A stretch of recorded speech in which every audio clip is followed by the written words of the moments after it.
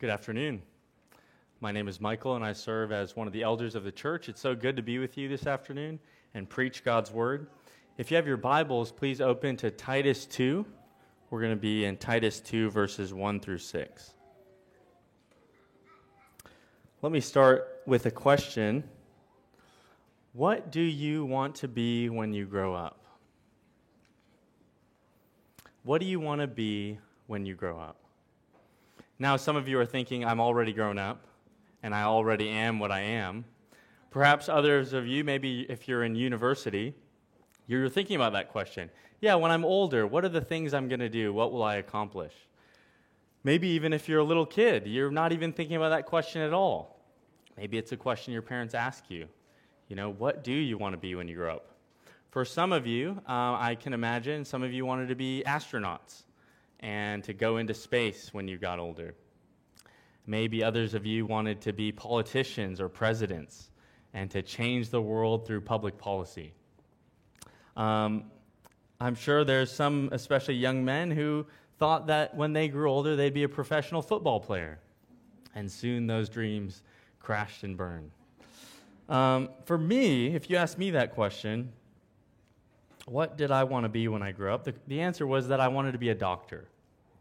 And for some of you, you're thinking, yes, you're half Indian, so that makes sense, that was part of your aspiration. And my parents, both Asian, did encourage that in my life to consider being a doctor. Even when my sister got married to my brother-in-law, my parents finally were relaxed. They said, we finally have a doctor in the family. But that's not what I became. I didn't become a doctor. I have nothing against doctors. I think becoming a doctor is a great vocation for some to pursue. But for me, I realized when I was 18 that my motives in my vocation, what I wanted to do, they were distorted from what the Bible presents to us. It was when I was reading this book by John Piper. It's called Don't Waste Your Life. That really I was confronted with a different teaching than what I was used to. It was a teaching that said that my desires for success and comfort and pleasure were really displaced desires. That really there was kind of a bigger picture for what God designed me to be as a human being and as a Christian. And that was a life, no matter what you're doing, it was a life that was lived under the realization that God is real.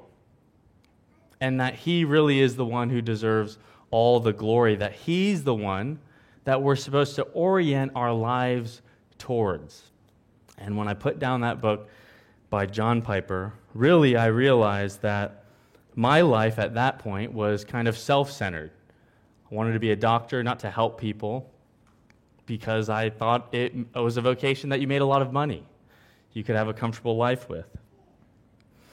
And really now, I think I've even realized that question, what do you want to be, maybe should be replaced by another question, which is, who do you want to be? Who do you want to be?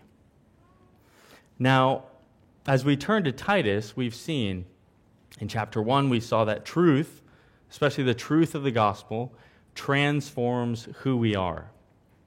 And then we saw that even some of those people, Christians who have been transformed by the gospel, should actually be called to be elders of the church to protect and proclaim the gospel for the church.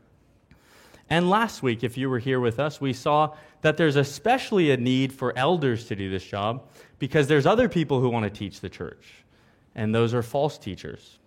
And we saw the fruit of these false teachers. It was that whole families were ruined. Today we're in chapter 2. And chapter 2 is in many ways a contrast to the last section we were in. So let's read it together. Chapter 2, verses 1 through 6. But as for you, teach what accords with sound doctrine. Older men are to be sober-minded, dignified, self-controlled, sound in faith, in love, and in steadfastness. Older women, likewise, are to be reverent in behavior, not slanderers or slaves to much wine. They are to teach what is good, and so train the young women to love their husbands and children, to be self-controlled, pure, working at home, kind and submissive to their own husbands, that the word of God may not be reviled. Likewise, urge the younger men to be self-controlled. Friends, let's go to the Lord in prayer. Father, we know that you are worthy of all praise and honor and glory, especially because you're the God who has spoken to your people. And we do not deserve your words that have been written down for us in Holy Scripture, words that you've given us for both to know you and also to know how to live in light of you. But we thank you that you love sinners like us, and so you've instructed us how to live as a church, how to live with one another. We pray, we ask that you would help us now listen and to learn from you. In Jesus' name, amen. In verse 1, Paul gives the primary command of this passage. Look at verse 1, you'll see it there. But as for you, teach what accords with sound doctrine. You could say the main point of this sermon is that we're to teach sound doctrine to transform the church. Teach sound doctrine to transform the church. Now, I'm sure you're thinking, elders are supposed to teach. That's what we saw in chapter 1. Elders are to teach the church. In chapter 1, you also saw that false teachers apparently teach, though they're supposed to be rebuked.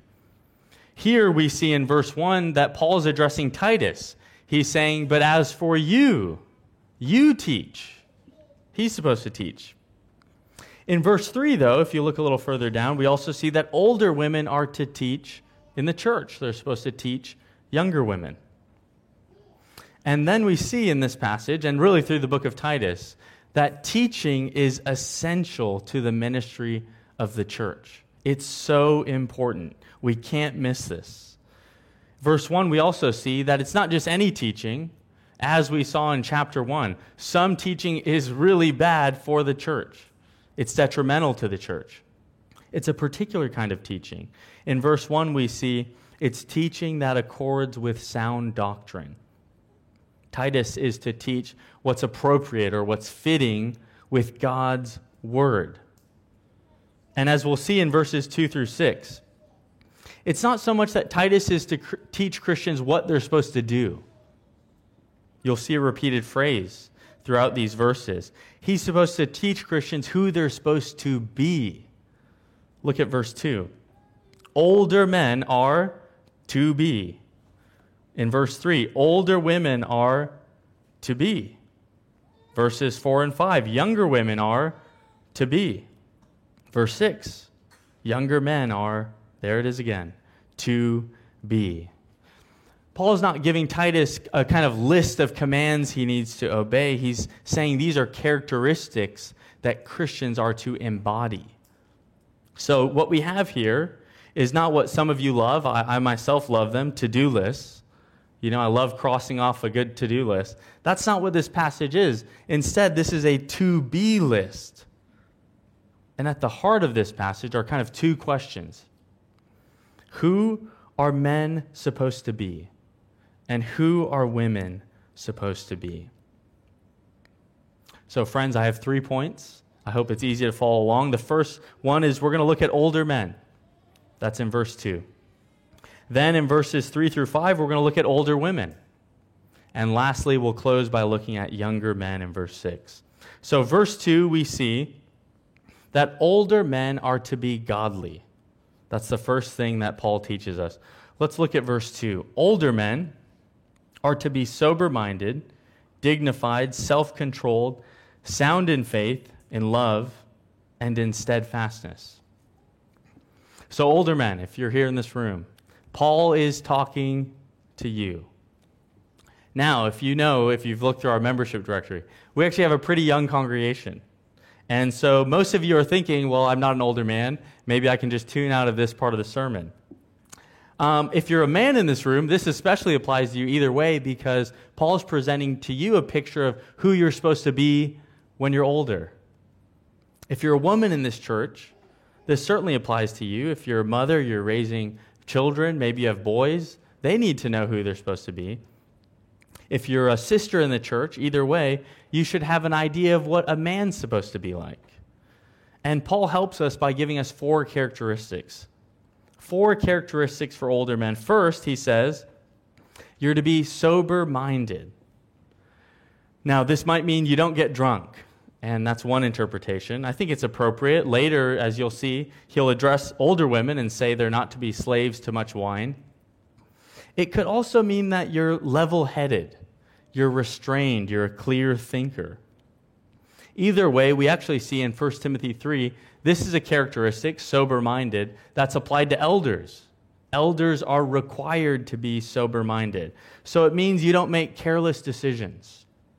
You're not leaving work to get drunk with your colleagues. And sadly, as you know, and I know, this does not characterize a lot of older men in our societies.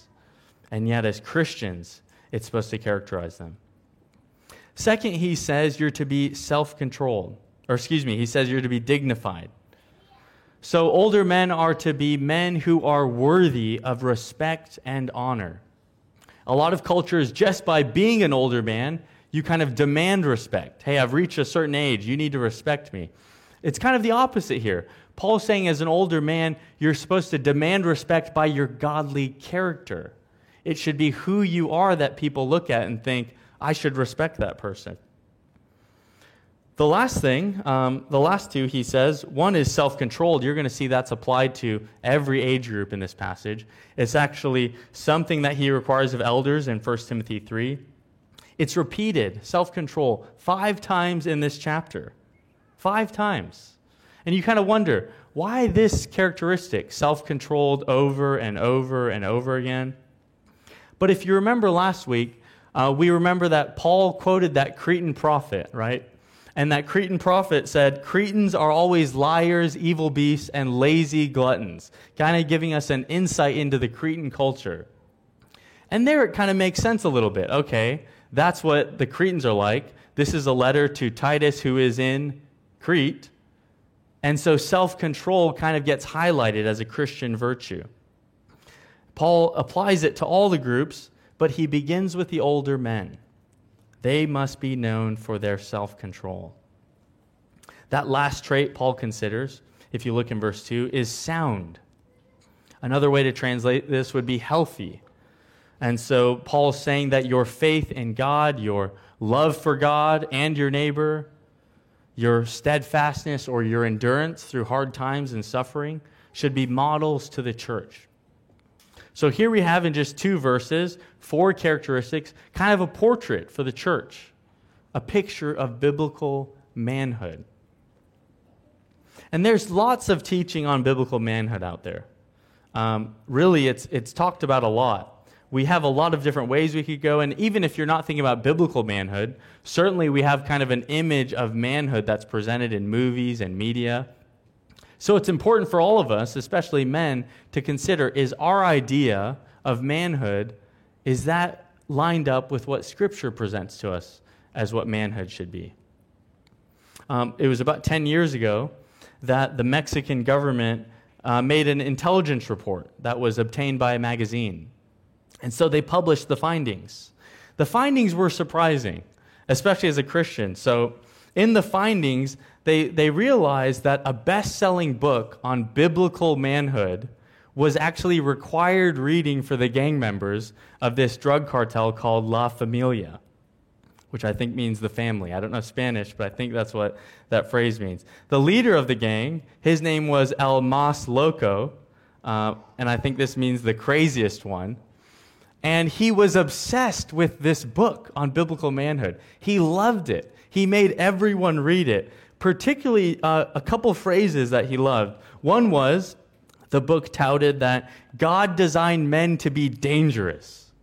Dangerous. Imagine if you're reading Titus 2, and the first thing Paul said was, older men are to be dangerous. You would think, I'm not sure what that means, but that's what this book was teaching, and the drug cartel loved it. The second phrase was that every man must have a battle to fight, and an adventure to live.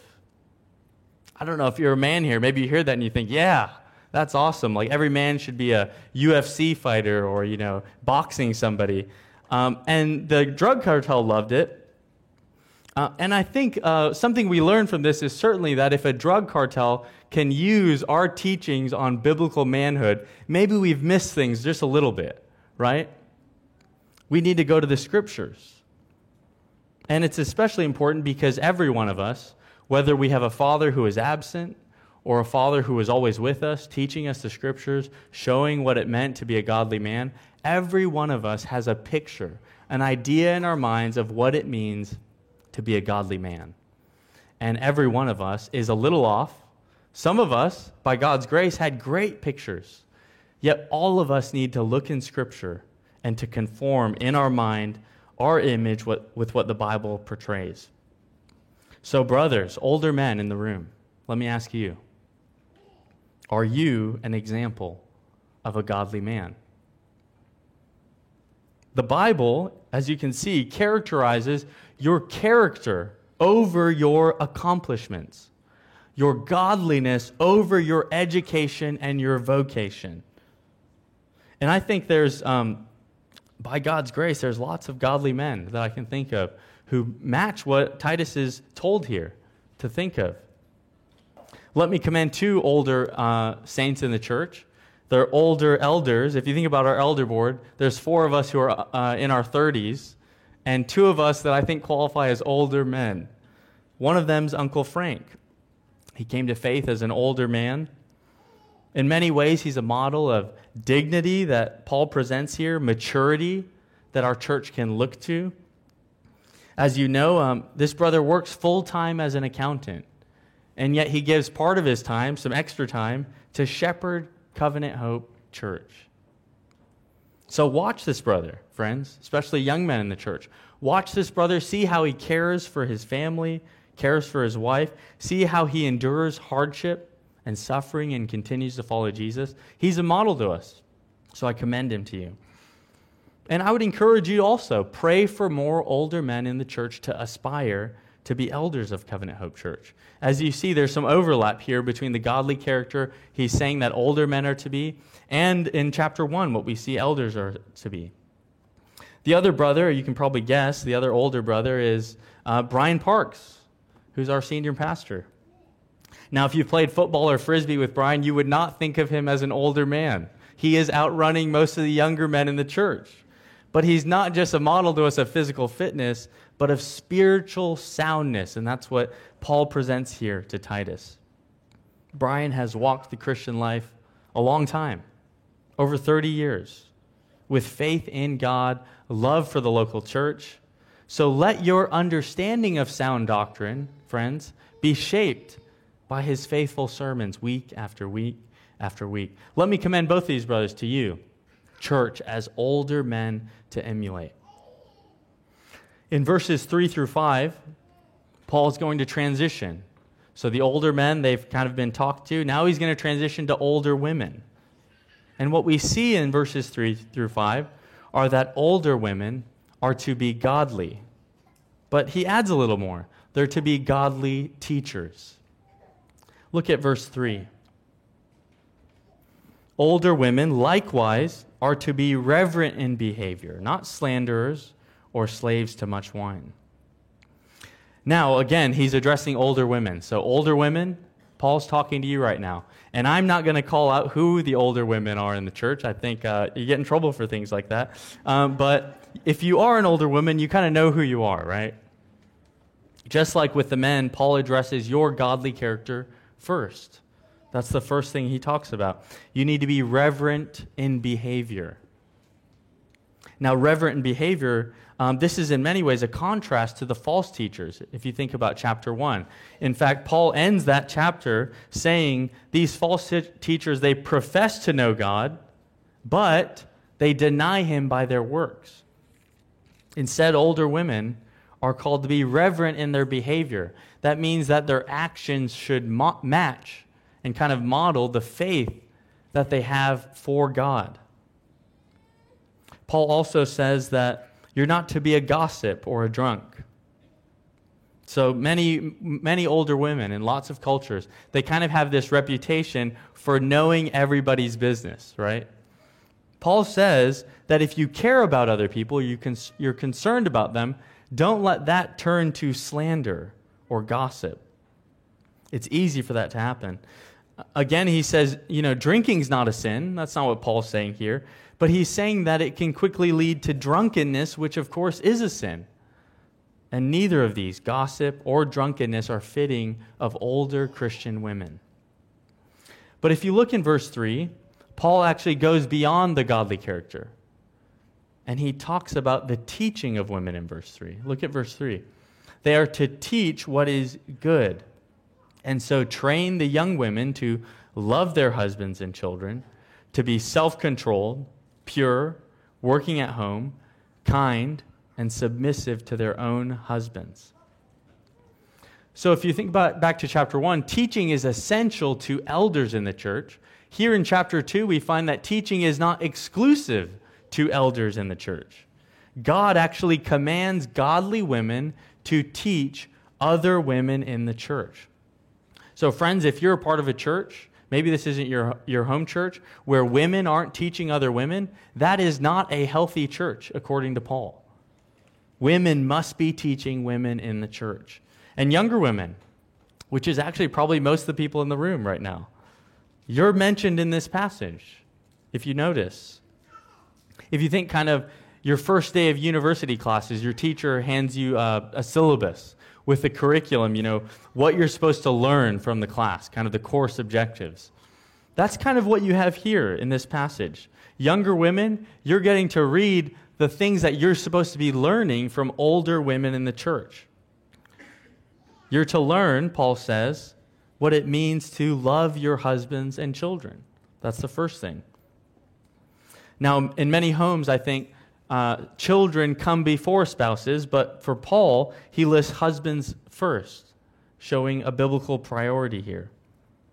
And we also live in a world that says, women focus on your own happiness first. Paul seems to say, women focus on loving your families. Paul also says you're to learn self-control and purity from older women. The Cretan culture particularly was known for sexual immorality even in marriage.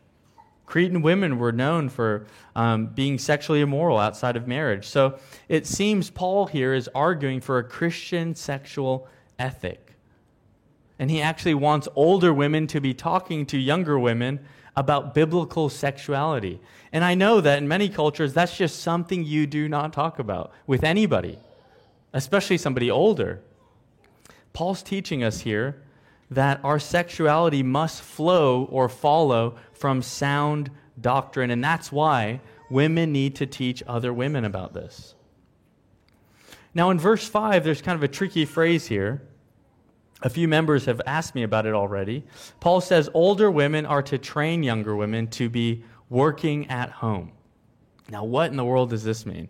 Especially in today's age, many of the wives here probably have jobs and are working outside the home. Paul, let me just say it off the bat, he's not saying that women can't work outside the home. That's nowhere in this passage. If you see what he says that women are to be working in the home. So he's actually not saying anything about outside the home. And it's even kind of a luxury of our modern economies to assume that women should not work outside the home. For most of Christianity, women had to work outside the home. They just had to do it. And if you think about kind of that quintessential picture of biblical womanhood that's found in Proverbs 31, what's she doing? She's working outside the home. She's going to the market, buying fields. She's trading garments.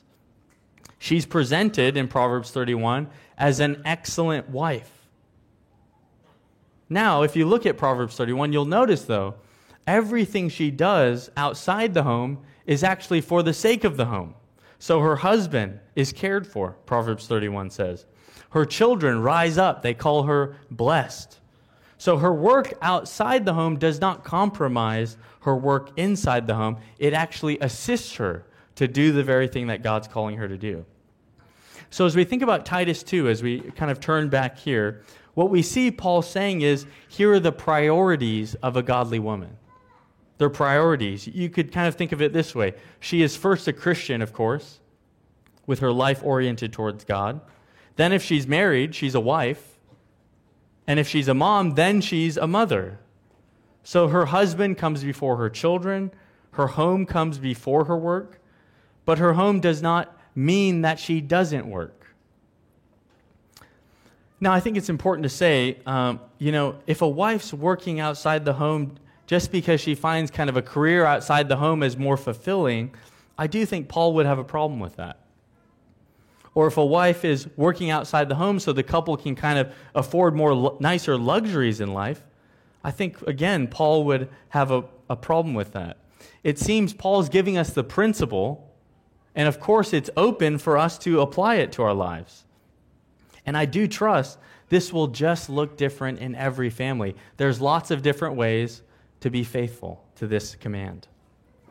So let me encourage the young women who are here, particularly the wives and the mothers, whether you work outside the home or not, your work in the home is so important. And I know my wife, she's a stay-at-home mom. She actually does work in the home for her mom on marketing and things like that.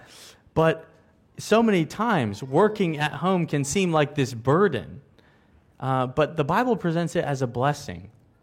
So especially the husbands in the room who are married to younger moms, it's our job to help support them in this vocation that's been given to them by God, because God himself has particularly gifted them to care for husbands, for children, and for the home.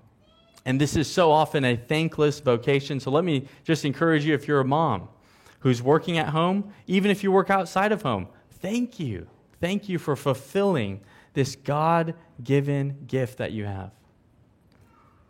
The last area Paul addresses, if we look back at verse 5, is kindness and submission. Now, I won't say much about kindness. If you've gone to high school, you know that girls can just be mean. It's part of life. And they're supposed to be kind, even kind to their neighbors, even to their enemies. But Paul also says this word submission. He only qualifies it with one thing. He says in verse 5 that they're to submit to their own husbands. So wives are not just to submit to any man in their life. It's particular to their husbands. And if we look at Genesis 3, the fall, which we read that text earlier, we see that submission has been subverted by women. It's actually part of the curse that women bear, that they will not want to submit to their husbands. And so I think it's important, especially as we look at verse 5, to look at that last little phrase. What's kind of at stake if a wife is not submitting to her husband, she's not loving her husband and her children and her home? It says that the word of God may not be reviled. And this is how important it is to kind of walk in the life that God's given you. Because when you don't do that, when you discard God's designs, you actually dishonor God's word, and you dishonor God himself. So far the picture we have of women is that, of course, they're to be godly, just like men. Here in Titus 2, it's also emphasized that women are to be teachers, older women teaching and training younger women. So let me ask you, older women in the church, who are you teaching and training in the church? Let me ask you, younger women in the church, who are you learning from in the church? Maybe you're an older woman and you're thinking, I don't really have anything to offer. My house isn't in order. I don't have the perfect marriage. My home is a mess. I'm not even sure what I would say if a younger woman approached me and said, hey, would you kind of disciple me? I don't even know what that looks like. And let me comfort you, if that's you sitting in this room. In some ways, it would be a little alarming if you said, yeah, I have my life together, and, I have lots to teach, and I could just train all the younger women in the church. Just follow me. In many ways, all of us, as one pastor said, we're just beggars who are showing other beggars where there's bread. And I think about my 2-year-old daughter, Holden. We've kind of catechized her. We ask her, how do we obey? And she responds, all the way, right away, and with a happy heart. Even when she's not obeying, she'll say that. But today, actually, my wife caught our 2-year-old daughter telling our 1-year-old son, Shepherd, we obey all the way, right away, and with a happy heart. And, I could look at that and think, well, she's a hypocrite. She doesn't do that. Who is she to teach my son what it means? And I think a more charitable way would be, she knows a little more, and she's just trying to help her little brother, And I think that's kind of the posture we should have as we think about discipling in the church. If you're an older woman, you have something that younger women do not have, which is age and experience. Even if you're a new Christian, the Lord has taught you so much through just common grace that you have that to offer younger women. So let me ask you, would you consider inviting a younger woman over for a meal, inviting them over for coffee, have them come over and help fold your laundry, whatever you do? Maybe read the sermon passage that's going to be preached later that week. Maybe just say, hey, we're going to pray through a page of the membership directory. You can tell her, hey, I'm going to tell you how you can be praying for me throughout the week. Let me know how I can be praying for you throughout the week. Let this younger woman watch your daily life. Let her see how you sin and how you repent of sin, how you love your family, how you turn to prayer and you not to gossip. Be a model to our younger women in the church. That's what Paul's asking of you, and therefore God is asking of you. But I think this passage, especially these verses, apply beyond women in the church. Teaching one another, as many of you know, is at the heart of Christian discipleship. At Covenant Hope Church, we kind of have a phrase we use. We call this a culture of discipling. Maybe you've heard that a lot here and you thought, man, that's kind of Covenant Hope's thing. They really like a culture of discipling. But we kind of just stole that from what the Bible says. The Bible is full of stories of older saints helping younger saints follow Jesus. Think about Moses passing down the faith and his leadership to Joshua. Think about Jesus with 12 disciples for 3 years. Or Paul with Timothy and Titus, showing them what it means to be a godly man. It's presented to us over and over again. Jesus commands it in that text that's so important to us, the Great Commission. Go and make disciples, teaching them to obey all that I've commanded. Don't you see that a culture of discipling is really just what Paul's talking about here in Titus chapter 2? What does this look like? Friends, I have so many examples from our own church. It looks like a group of church members choosing to live together so they can help each other follow Jesus. It looks like a brand new member and an elder studying Colossians together on Friday afternoons. It looks like a married couple who's attempting to have every member of the church over for a meal by the end of May. It looks like older and younger women gathered around the book of Galatians on Wednesday mornings, or 2 elders getting lunch after the elder meetings to share their sin and their lives with one another, to pray for one another. It looks like, just today I saw it as I was driving, younger men giving rides to other saints so that they can worship God together. It looks like one brother asking another brother, how are you doing spiritually? And then listening to them.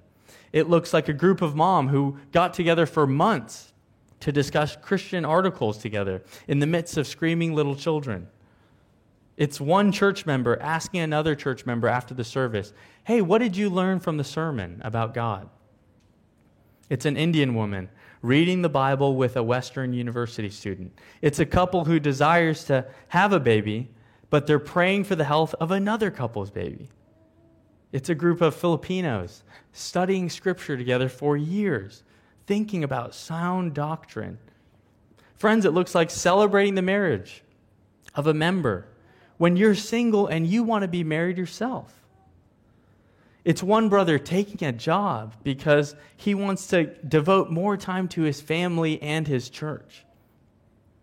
It's sitting with another member and having that awkward conversation of rebuke because you love them. It's a group of ladies praying through the membership together on WhatsApp and texting different members and saying, hey, how can I pray for you? And even as I say that, I realize I didn't text back when I was texted about that. So ask me after the service. I'd love to tell you. It's a group of men Zooming a church member who's stuck in another country to encourage her. It's one couple opening their home every single week for a meal for anyone to come and enjoy before Bible study. Friends, some of you did this today. It's showing up 15 minutes before the service just so you can have some conversation and encourage other saints to keep following Jesus.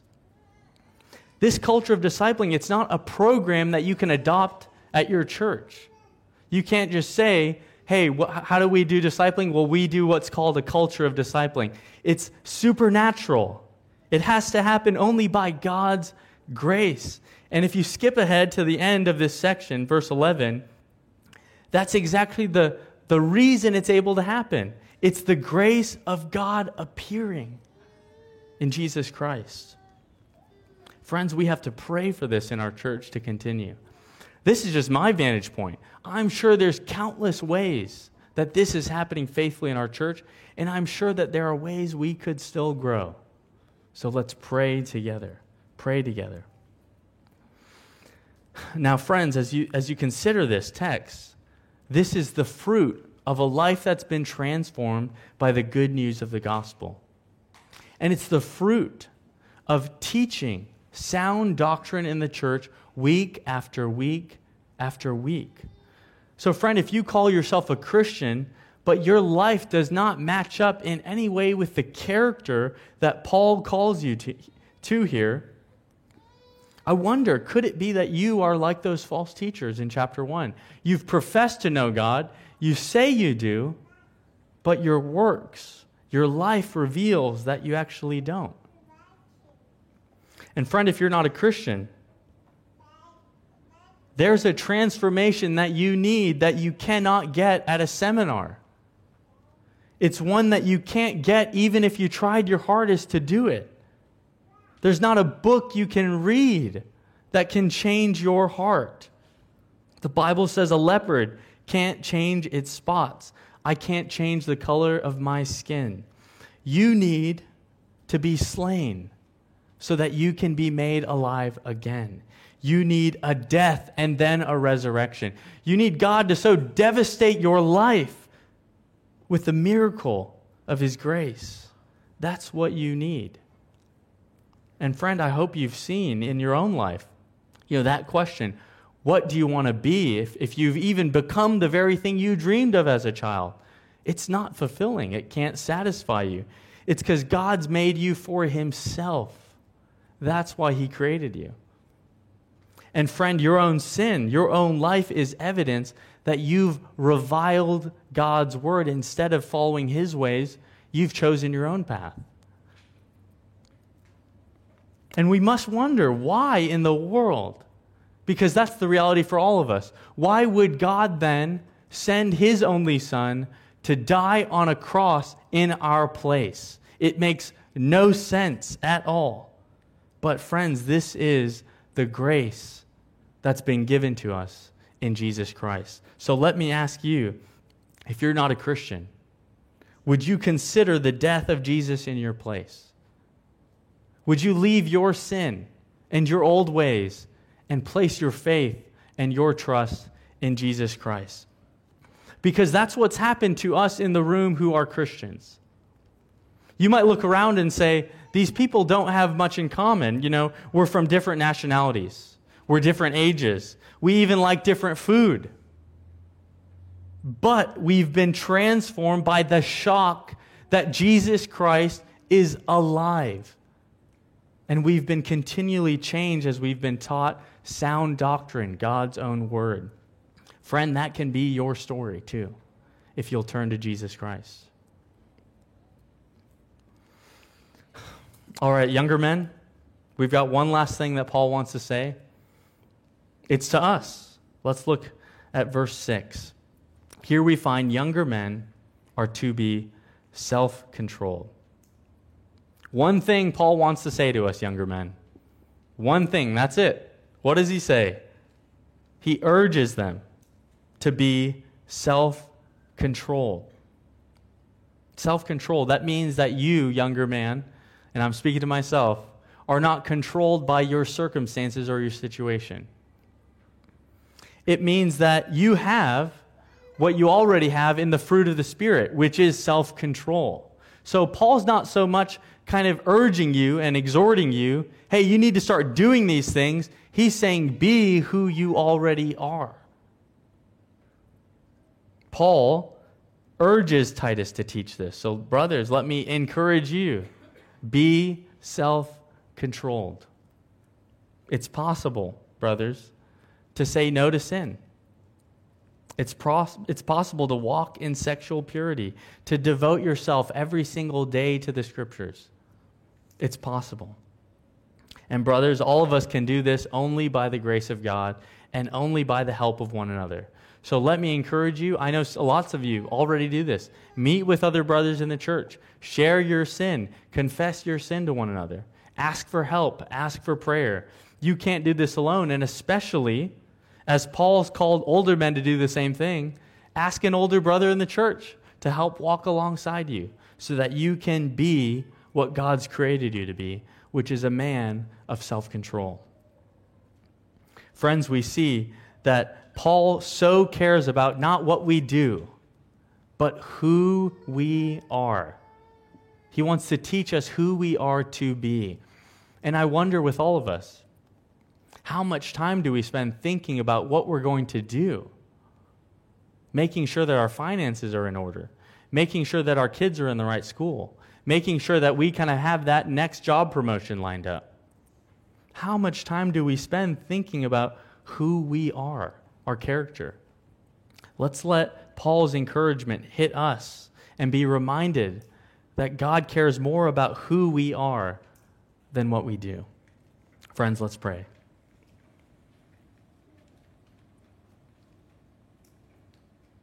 God, we praise you. We praise you for instructing us in your word, for teaching us what it means to live according to sound doctrine.